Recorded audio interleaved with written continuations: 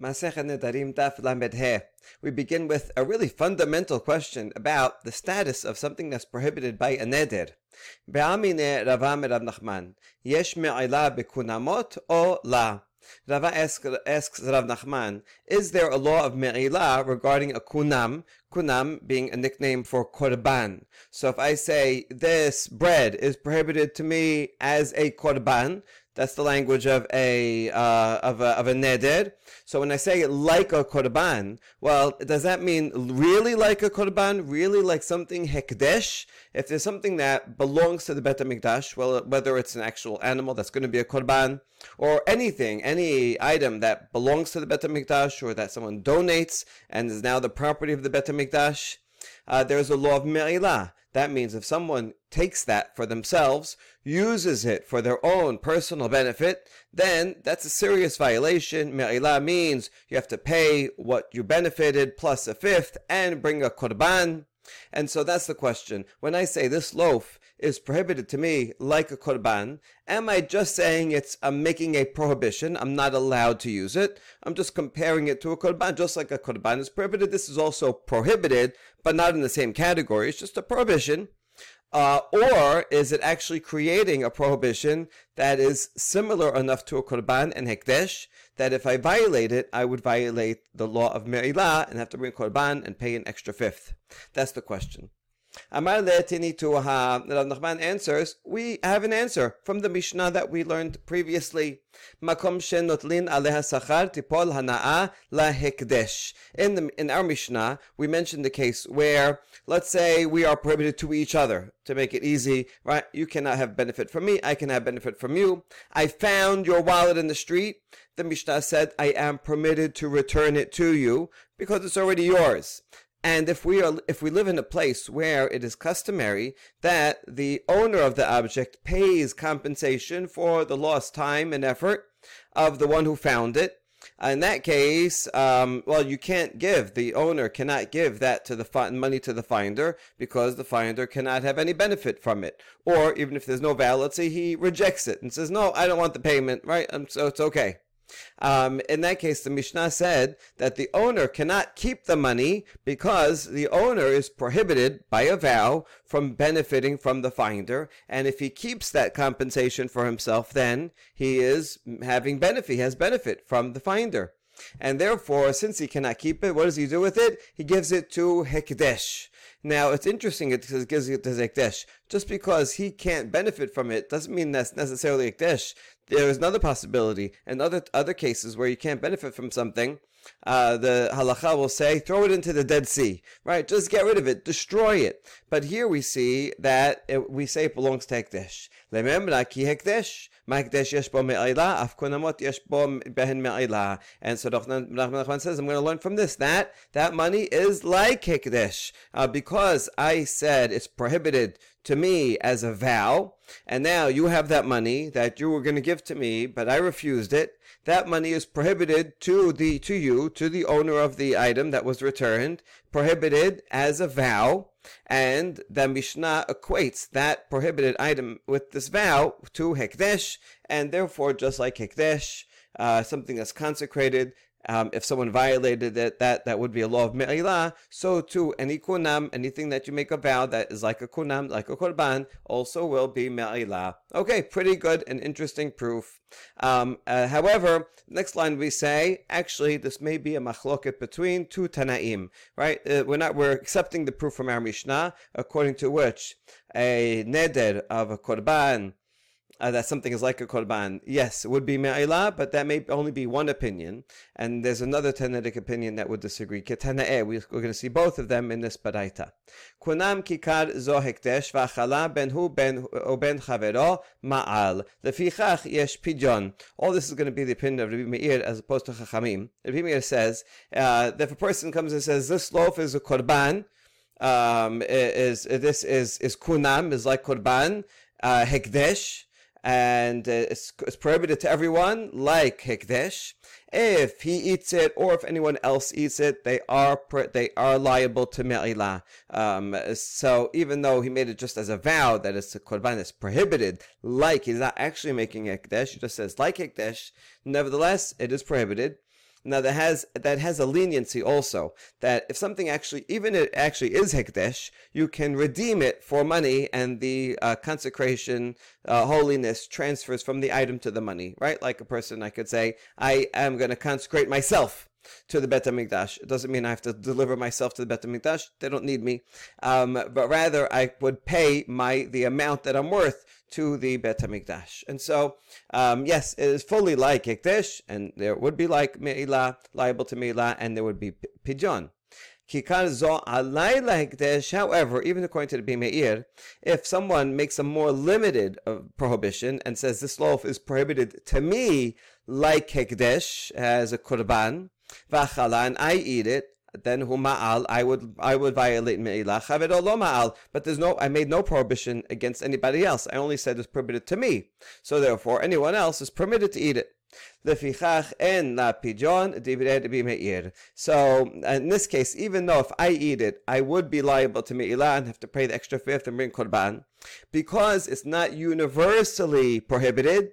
Therefore, it's not fully like Hekdesh. Because it's not fully like Hekdesh, it doesn't have the leniency that I could redeem it for money. So in this case, there would be no possibility of redemption. So that's just an interesting halacha according to the Bimeir. If I make something prohibited to everyone like Hekdesh, then it also has the benefit that I can redeem it like Hekdesh. But if I make it only prohibited to myself like Hekdesh, then while the prohibition is more limited and you can eat it, but I would not have the benefit of redemption. Anyway, according to the Bimeir, we see that the prohibition does trigger a me'ilah transgression. Whereas Chachamim omerim ben kach or ben kach lo ma'al lefi she'en me'ilah b'kunam. Chachamim say doesn't matter whether I make it prohibited to everyone or just to myself. There is no me'ilah because kunam, that language or any language comparing, saying this is prohibited like a korban, like a kunam. All these things that they make it prohibited, but it's a standalone neder prohibition. And it would not transgress me'ilah. And so you see here, there is, in fact, a machloket. Our Mishnah, if you accept this proof, would be the opinion of Bimeir, but Chachamim would disagree. Okay, a related note, statement. Amar le Rav Acha de Rav Avya le Rav Asher. Ki kari alecha untana lo bematana mima'al. If I say, my loaf of bread is prohibited to you as a kunam. Okay, so now it's going to be prohibited to you. But now I give it to you as a gift. And maybe I tell you, maybe I don't tell you, that I just made it prohibited to you. And then you accept the gift. Who is liable to me'ilah? Is it me because I gave it to you? Or is it you because you received it? So that's the question. Lim'ol matnoten ha la'asira aleh. If you're going to say that it's that the one giving the gift is the one that commits me'ilah, that can't be because he has no prohibition upon himself. I just said this loaf, I own the loaf. I said this loaf is prohibited to you. I have no prohibition against the loaf. I could eat it. I could do whatever I want with it. So how can I violate me'ilah if I have no prohibition upon myself? Therefore, it can't be that I violate. But rather, what? Lim'ol mekabel. So does that mean that you violate? You're the receiver. I made this loaf korban to you. Then I give it to you, and you received it. Well, can that be? Yachol de'amar hetera b'ayati surav la b'ayati. The receiver can say, wait a second, I only wanted to accept something permitted. I would never have accepted it if I knew it was prohibited, right? Let's say I don't tell you. If I do tell you, presumably you're not going to take it. But even if I don't tell you, right, afterwards and I say, oh, by the way, I made a prohibition. So then you'll say, wait, when I accepted it assuming it was permitted. I would never have accepted it knowing it was prohibited. So it's like a mekach ta'ut. It's like a false accepting something. It's like a transaction under false pretenses, and therefore I never actually did accept it, and it's not mine, and therefore I would not be liable. So all that is the question of Rav Acha that he asked Rav Asher. Which one should it be? Rav Asher answered, Mekabel ma'al lichesheyosi. He says, you're right. The giver is not going to transgress because he has no prohibition. And even the receiver will not transgress the second he takes it because he is not accepting ownership over it if he would not have accepted ownership if he knew it was prohibited. But lichasheyosi, which means when he uses it, when he eats it or does something with it, then he will violate me'ilah. Shekol hamosi me'od hekdesh lecholin, kasavur shehel cholin hu mo'el af ze mo'el. Because that's the general rule with me'ilah. Anyone who takes money that belongs to hekdesh and uses it, spends it in any way, even though he's thinking that it's chulin, he still violates me'ilah. In other words, me'ilah is transgressed even when you do so unwittingly, right? I didn't realize I have some money in the drawer, and I thought it was regular chulin money, and I spent it, and then, right, I come home, and my friend tells me, oh, that drawer, that was a kodesh money. So even though I didn't realize, nevertheless, that's me'ilah. In fact, you only bring the korban if you do it bishogeg. And so, in that case, once I eat the loaf, I can't say, if I had known it was prohibited, I wouldn't have eaten it. Right? You can do that for a transaction to say I would not have accepted it. But once it's used, once it's eaten, that's it. Then me'ilah is triggered, is transgressed, and so that's Rav Asher's answer. All right, and that brings us to the next Mishnah. This Mishnah is continuing a list from the previous Mishnah. What items are permitted even if there's a vow against benefit from one another. So in this example, let's say I say I'm not going to give you any. You cannot have any benefit from me. Okay, so I can't do you any. I can't give you a gift. I can't do you any favors. But here's some more exceptions. I can return a lost item to you, as we saw last time. I can give machasita shekel on your behalf. And here's more items. V'torem et tirumato masrotav leda'ato. I can go ahead and separate tiruman maaser from your produce with your knowledge. If, let's say, we're neighbors and you're away, and you say, oh, I'm not around, but I really want to separate tiruma and maaser on my produce so that it'll be all ready when I get back. Maybe you're going to get back and won't have time before Shabbat to do it. And so you call me and say, can you go to my field and my granary and separate to the Maaser for me? And I'll say, listen, I made a vow that you cannot have any benefit from me. Nevertheless, it's permitted because I'm not giving you anything. I'm not giving you any money or any monetary benefit, but rather I'm doing a mitzvah. I'm helping you do a mitzvah. And so therefore it's permitted, right? This grain that I separate will go to the Leviim, will go to the Kohanim, and that's permitted. And let's say I am a Kohen, and as a Kohen, why don't we get into a fight and I say, you cannot have any benefit from me. And now you come to the Bet HaMikdash one day because you're a Zav. And a Zav, after he becomes pure and he waits his days of impurity, he brings some birds, or a Zavah, same thing, or a Yoledet, a woman who gives birth after a certain amount of time. She brings also her sacrifices and other Chataot and Ashamot that people bring. And so you come and say, hey, Mr. Kohen, can you offer these birds on my behalf? And even though, and it is permitted, even though I said, I'm not going to give you any benefit, you cannot have any benefit from me, this is permitted. And the Gemara will explain that the Kohen is working for the Bet HaMikdash. He's working for Shamayim. He's not working for you. He's not doing you a favor. He's doing his job. Similar to, if you got into a fight with a government clerk, and the clerk says, I'm not going to give you any benefit. But if you go to that office, that government office, and you give him a form he has to process, he still has to do it because he works for the government. That's his job. And so he's not doing it for you as a favor. He's doing it because he's employed to do so. So these are all permitted. And the last one, Mlamedom midrash halachot v'agadot, aval lo yilamedenu mikra. If I'm a teacher and I say I'm not going to give you any benefit, right? You're not allowed to have any benefit from me, but then you come to my class, right? You listen to my shiur. Or you come and ask me if I could teach you something, some Torah, that's permitted. Whether it be midrash, that means exposition of Pesukim, explanation of Pesukim from Tanakh, halachot, like Mishnayot, agadot, which would be stories and moral teachings. So all these different genres, all that's permitted. the basic fundamental law is that Torah Sivilanu Moshe, Morasha Keilat Yaakov. The Torah is an inheritance for all Jews. It's free. That's one of the reasons it was given in Har Sinai, in the desert at Har Sinai, not in anyone's land, because just like everything in the desert is free for anyone to come and take, so too Torah has to be free. For this reason, one is not allowed to charge money to be a teacher. How do teachers get paid? Okay, they have to get paid in other ways for not doing other things, for babysitting and maybe for grading tests and things like that. But actual teaching is not something that you can be compensated for. It has to be free. This is a mitzvah. And therefore, even though I say, you cannot have any benefit from me, I'm allowed to teach you.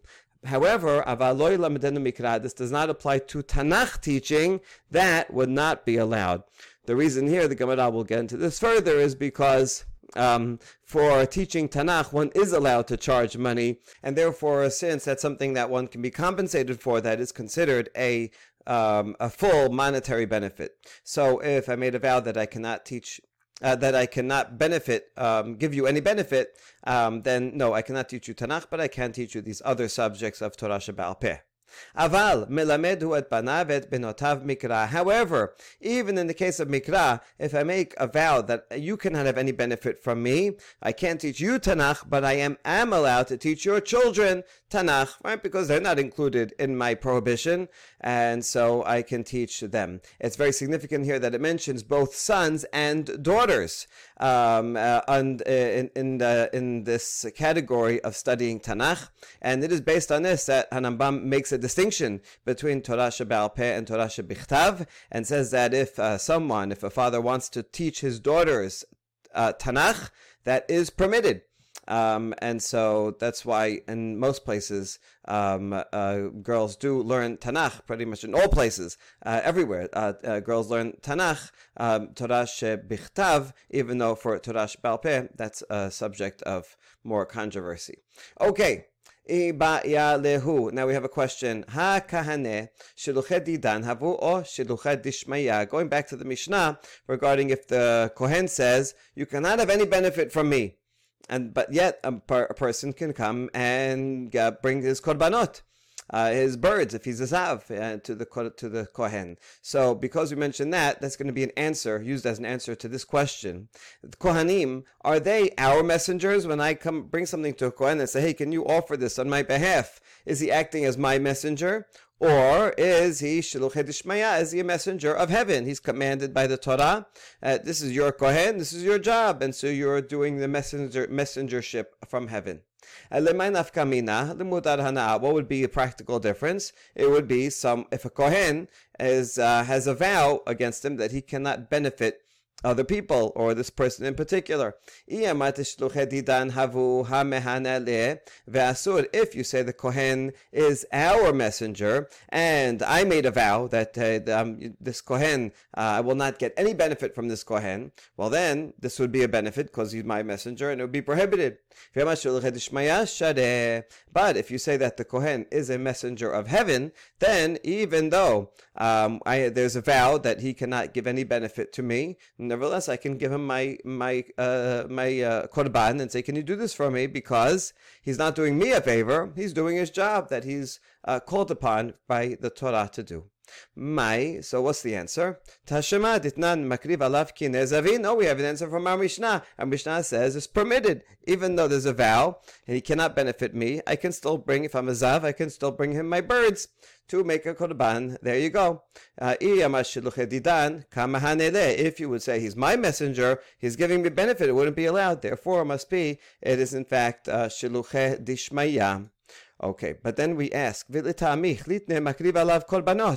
so, then why doesn't the Mishnah say that a Kohen can bring any korban? Why does it specify just a few types of korbanot, the birds of a zav, of a zava, of a yoledet? Say any korbanot. Rather, it must be that in general, a Kohen would be my messenger and doing me a favor if I bring him a korban shelamim or whatever other types of korbanot that I want to bring. He would be doing me a favor, and that would be prohibited. Instead, the Mishnah only specifies these. What do they have in common? That they have in common that these people, a zav or a zava or yoledet, they are impure. Not through any fault of their own necessarily. It's not that they did a sin, but they're impure and they have to go through a purification process, waiting, mikveh, and they have to bring these korbanot in order to achieve full kapara so that they can be fully tahor, like if they want to eat kodashim. So this is simply a technicality that they have to go through. And so it's only in these cases where the Kohen is not doing me a favor, he's simply doing his job, because this is a category of mechusarei kapara korbanot that will help the person, the zav zava, achieve full purification. And how do we know that this category is different from others? Damar Rabbi Yochanan, hakol srichin da'at chus memechusarei kapara, she'adam mevi korban al banav al benotav haketanim, shenemar zot torat hazav ben gadol ben katan. Rabbi Yochanan, in fact, taught that for all types of korbanot, the person bringing it has to have knowledge. If I'm bringing korban hatat because I did something wrong, or korban todah, whatever it is, I have to know that I'm bringing it and what I'm bringing. Except for mechusarei kapara, there you do not need the knowledge of the one who's bringing it. What's a proof that you don't need the knowledge of the one bringing it? Because a person can bring a korban, this type of korban, for his sons or his daughters who are children. Children, right? They became zav and they need the korbanot. The father can bring it on their behalf. As it says, zot torat hazav, the word Torah comes to include others, not only for oneself, but even for others, whether they are adults or children. Now, the fact that they're children means that they don't have da'at, they don't have sufficient mindset to know what they're doing, that they're bringing it, but someone else can do it on their behalf. So what you see from here is that just as this category of korbanot does not need knowledge of the one who's bringing it, it's just an automatic thing. You have to just check off this box and it has to be brought. Therefore, this type of korban, the Kohen has to do for a person because that's his job. He has to do this, that's his job, because the person needs kapara, and therefore, even if I cannot have any benefit from the Kohen, he still has to bring my zav birds as part of the technicality. But if it was a different type of korban, so you see from here that mechusarei kapara or of a different nature, you're not doing it for me, you can't be doing it on my behalf, because it works even if I don't have knowledge that you're doing it, right? That kid might be at home, have no idea that his father's bringing a korban for him, and it still works. And so, or anyone else, so if it works, even though I have no knowledge, so obviously it's not because I asked you, I appointed you, you're not my shaliach. So for mechusarei kapara, there you're acting on behalf of heaven. I'm get benefit that I'm tahor now, but well, that's your job. You have to process this for me. Whereas other korbanot, that's not true. Other korbanot, I do have to have knowledge that I'm bringing this korban hatat, that I sinned and I'm bringing it because of that, and therefore any other type of korban would be that you are my messenger, and therefore if I made a vow that I cannot have benefit from you, that would not be allowed. All right. So so we rejected that proof, therefore, right? Because if it was really therefore we cannot prove from this Mishnah that across the board a Kohen is acting on behalf of Shamayim. That's not true. Not because this Mishnah is only talking about a small subset. Fine, in that subset of mechusarei kapara, he's working on behalf of Shemaya, but in other korbanot, not necessarily so. Okay, Ela me'ata Rabbi Yochanan. We have a question now about Rabbi Yochanan himself. He learned from the word zot torat that will include both adults and children. Hold on, Rabbi Yochanan. Zot torat hayoledet. It also says the same phrase. Zot torat, like it says with zav, it says yoledet. How about over there? Are you going to apply the same derasha and say ben ketana ben gedola, ketana bat ledahi? But the problem is yoledet. A woman who just gave birth has to bring certain korbanot, and so you're going to say zot torat. That includes both if she's a child or an adult. But can a child give birth to a child? Can a minor give birth? we know from another halacha that this is not allowed. Like when the rabbis are deciding something about science, that they don't, ask a scientist, but they look to halacha itself that includes the scientific knowledge. והתנא רבבי כמד רב נחמן, 3 נשים משמשות במוח, קטנה ומעוברת ומניקה, קטנה שמא תתעבר ותמות. We have this baraita that was said before Rav Nachman that says 3 women are permitted or even must use a contraceptive cloth that reabsorbs. And the 3 are a minor, a pregnant woman, and someone who's nursing. Now, a pregnant woman or someone who's nursing, it is dangerous for them to get pregnant. They could get pregnant. A pregnant woman cannot get pregnant scientifically, but they seem to think that they could get pregnant and have twins, and then there would not be enough room in the womb, and then that would harm the pregnancy. Or someone who is nursing, who is less likely to get pregnant but could, and then that would stop the milk, and that would put the live infant in danger. And therefore the rabbi said one could and should use contraceptive for those cases. Now, for a minor, they also said a minor should use it. Why? Because she may become pregnant and she will die. It's possible for a minor to become pregnant, but it's not possible for her to give birth to a live, healthy baby. And therefore, since it's impossible, there would never be a case of a yoledet, because a minor cannot get pregnant and give birth. And therefore, she would never be a yoledet. So Rabbi Yochanan, how are we going to interpret this verse? How are you going to apply the zotorat yoledet if it cannot apply to a ketana?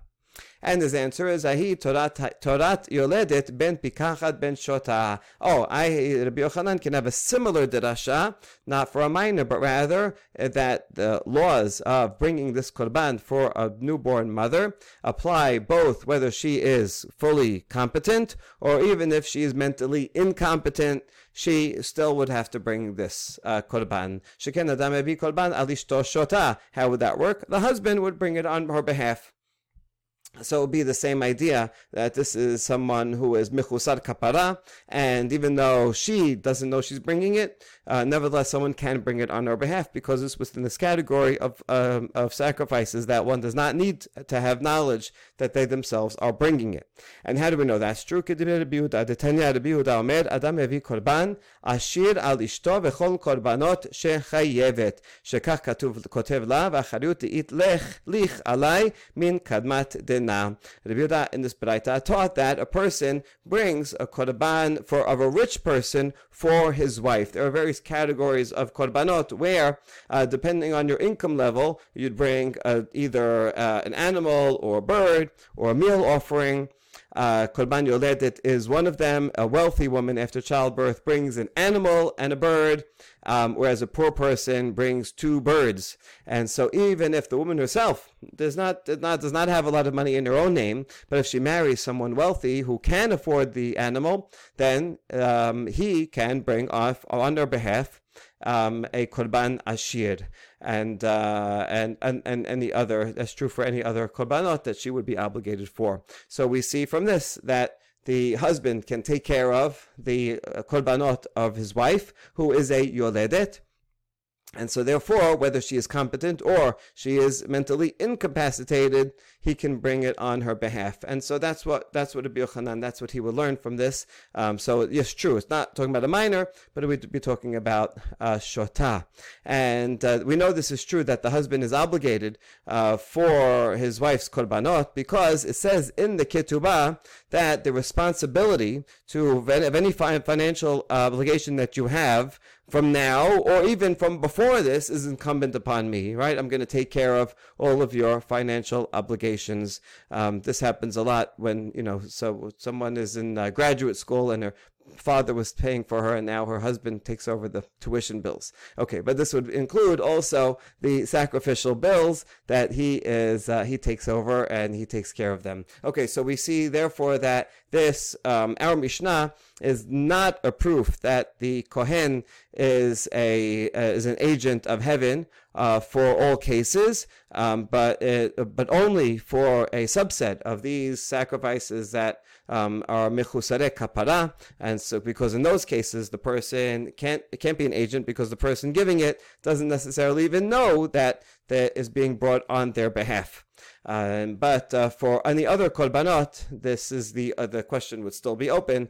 For other korbanot, it may very well be that it is in fact the messengership of the person bringing that korban, and therefore, if there was a vow against the benefiting from the kohen, then the kohen in those cases may not be allowed to bring the korban.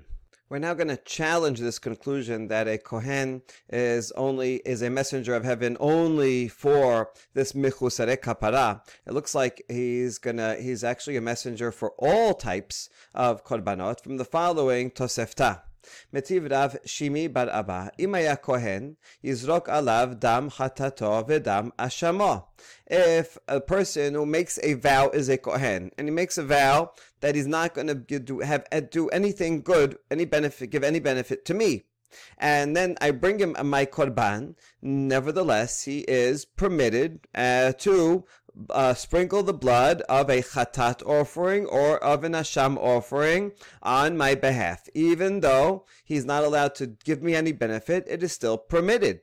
What you see from here is, assuming that this chatat and asham is referring to any chatat and any asham, that means for all korbanot, he's not doing it as my messenger, but rather he's doing it as a messenger of heaven. And so we see from here, from this Tosefta, that the conclusion that we just had, that maybe only in this category of michusare kapara, that's where he's a messenger from heaven. But in other ones, he would be a messenger of the person bringing it. From here we see, no, he's allowed to sprinkle the blood for any type of korban. So that means for all type of korbanot, he's a messenger from heaven, right? And we answer, not necessarily. Dam chatato shel mesorah v'dam ashamo shel mesorah. Dichtib zot tiheh torat mesorah ben gadol ben katan. No, this Tosefta may very well be talking not about any chatat and asham, but only the chatat and asham that a mesorah brings. A mesorah also is michusar kapara, is lacking full atonement, lacking full amount of purity until he brings these sacrifices. And for him also it says Torah mesorah, and just as we learned this word before, the generalization means whether he is an adult or a child. And if he's a child, then that means the child cannot make a messenger. He's not doing it with his knowledge, and yet it works. So therefore, in the case of mesorah, like zav, like Yoledet, there the Kohen is acting as an agent of heaven, but this does not tell us anything about the other types of sacrifices, and so we still leave the question unanswered. We're going to try one last proof. Tenan, HaKohanim shepigelu b'mikdash mezidin hayavin, hashogegin peturin, ela shepigulan pigul. Mishnah teaches that a Kohen who makes something pigul in the mikdash, he's offering us a sacrifice, he's doing shechita or taking the blood, and while he's doing that, he has in mind, I'm going to eat from the sacrifice in 2 days from now, outside the time. That is prohibited. Even the thought of it, even if he doesn't do it, is prohibited, and it makes that sacrifice invalid. And that's a problem not only for the Kohen who violates, but also for the person that brought the Korban, because now they're going to have to bring another one. Now, if the Kohen, the Mishnah test says, if the Kohen does it on purpose, I don't know why he would do this on purpose, but if he does, then the Kohen has to pay the person who brought the Korban for the amount of the Korban, the amount of the animal, so he could bring another one. So we can derive from this Mishnah that if the Kohen did it by mistake, he just made a mistake, an error in the calendar, he thought it was permitted on Tuesday, he didn't realize it was Monday, and so if he did it by mistake, then it is still pigul, but he doesn't have to pay back the person that brought it, right? But nevertheless, the sacrifice is still no good, right? Sorry to the guy who brought it, who's going to have to pay for another one. Now, how does this relate to us? If we say that this Kohen in general is an agent of heaven, well, then that's why when he does, even though he does a bad job, messes up, makes it pigul, it still is pigul, because he was doing his job as a messenger from heaven, but he did a bad job, so it's pigul. that would make sense. But the other way would not. Why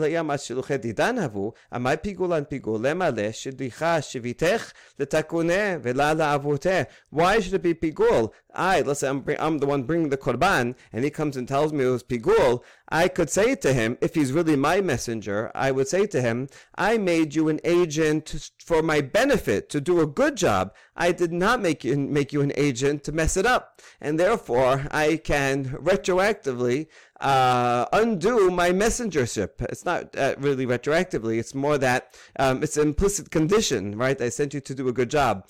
Just like if I, make you an agent to go and sell something on my behalf, and then you mess it up totally and you sell it at the wrong price, right? So I could say that was not a valid agency. So to here, so that is invalid agency, and therefore, Mr. Kohen, when you had that wrong thought, you were not acting as my agent. And if you were not acting as my agent, and you did not have authority to perform this sacrifice, then that improper thought that you had would not make it pigul, because it's only pigul if you're authorized to sacrifice this animal. But since you were not authorized, because I would not have made you a messenger if I knew you were going to mess it up, then it should not be pigul. So based on this, we are attempting to prove that all sacrifices are in all sacrifices the Kohen is an agent of heaven, because if in any case it was an agent of a person, then you wouldn't have a law of pigul. Okay, so that's the attempted proof that is in fact an agent of heaven, but we reject the proof and we say regarding